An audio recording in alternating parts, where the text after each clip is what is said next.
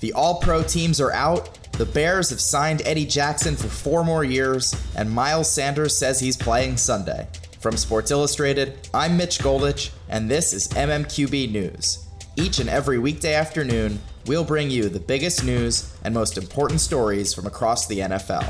Here's what you need to know for Friday, January 3rd.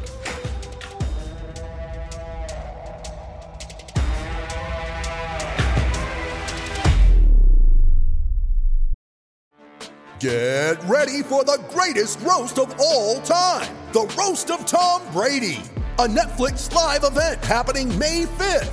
Hosted by Kevin Hart, the 7-time world champion gets his cleats held to the fire by famous friends and frenemies on an unforgettable night where everything is fair game. Tune in on May 5th at 5 p.m. Pacific time for the Roast of Tom Brady, live only on Netflix.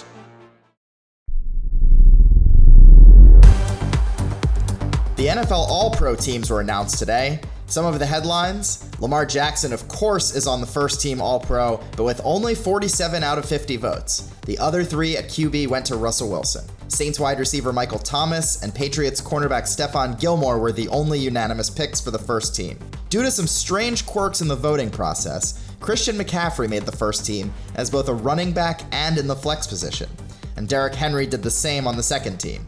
Similarly, the Steelers' TJ Watt made the first team as an edge rusher and the second team as a linebacker, so there were some interesting results today.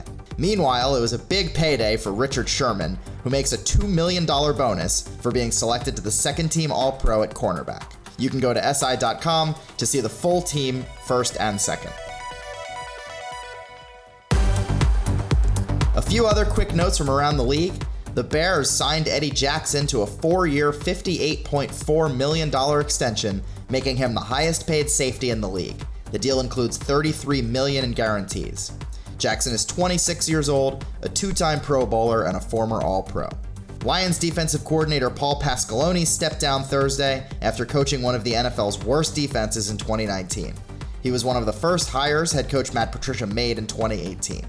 Offensive line coach Jeff Davidson has also stepped down during an offseason with some turnover in Detroit. And Ohio State defensive end Chase Young officially declared for the draft. Young was a Heisman finalist and won the Bronco Nagurski Trophy as the top defensive player in the nation. Many view him as the best prospect in the upcoming draft. If the Bengals take LSU quarterback Joe Burrow first overall, Young very well could join former college teammate Dwayne Haskins in Washington as the number 2 pick. And a couple injury notes for this weekend's wildcard games. Eagles running back Miles Sanders says he's playing on Sunday. Lane Johnson and Zach Ertz are hoping to return for Philly, but we won't know until a little closer to game time. Ertz still hasn't been cleared for contact after fracturing a rib and lacerating his kidney in Week 16. And the Vikings are short on cornerbacks, with Mackenzie Alexander out for Sunday and Mike Hughes placed on IR. So they've signed former Vikings defensive back Marcus Sherrills to return for the playoffs. This is now his 3rd stint with the team. A reminder of this weekend's schedule: it'll be Bills at Texans, followed by Titans at Patriots on Saturday, and Vikings at Saints, followed by Seahawks at Eagles on Sunday. That's the MMQB news for today. Subscribe and listen wherever you get your podcasts each and every weekday afternoon.